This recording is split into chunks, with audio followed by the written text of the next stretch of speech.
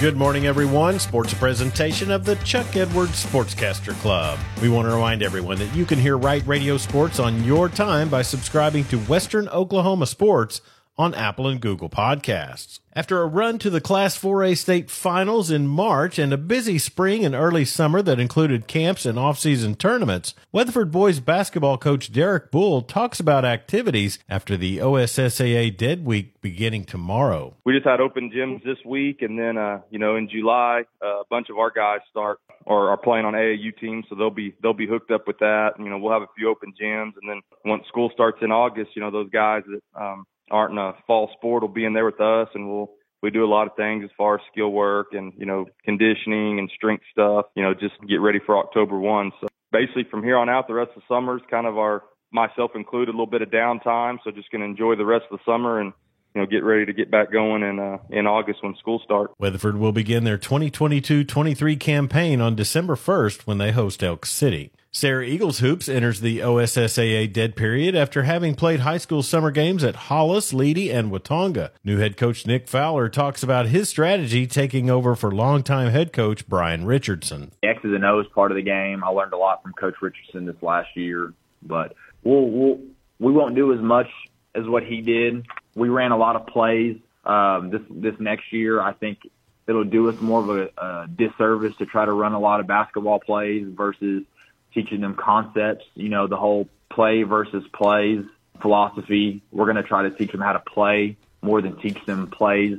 So I think that'll help them more in the long run. We'll have a lot of young guys, so I think that'll help them. You can follow Sarah Eagles basketball on Facebook. Vibe High School Magazine's poll for the best quarterback in Western Oklahoma closes today. Clinton's Cooper Sully holds what looks to be an insurmountable lead in the voting with 81% of the online votes. Vibe began their second poll asking the top wide receiver or tight end in Western Oklahoma. Candidates in the poll are Chris Carter of Burns Flat Dill City, C.J. Nixon of Weatherford, Zach Clancy of Thomas, and Clinton's Jeremiah Barker. We've shared a link to the poll on our 97.3 The Score Facebook page. The poll ends July 6th. The Oklahoma Cross Country and Track Coaches Association named their all-star teams by class, and several area players made the list by event. Class 2A Senior All-Star Girls team included Hinton's Haley Combs in the 200-meter dash and Merritt's Bregan Barnett in the 300-meter hurdles.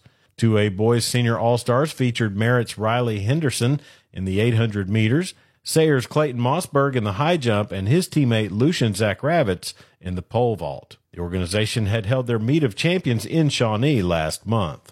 The Great American Conference announced the 2022-23 Sportsmanship Awards yesterday, and both SWOSU volleyball and softball earned team recognition in their respective sports. It's the third consecutive year SWOSU volleyball has earned the conference's sportsmanship accolade. Meanwhile, SWOSU softball notched its first honor dating back to the formation of the conference in 2012. The awards are chosen by the league's head coaches based on a point system. The 2023 Major League Baseball All-Star teams were named yesterday. The Texas Rangers All-Stars consist of catcher Jonah Heim, second baseman Marcus Semien, shortstop Corey Seager, and third baseman Josh Young. The four starters marks the most in franchise history. Young was named a starter as a rookie. Texas fell yesterday to Detroit 8-5. Joe Barlow took the loss.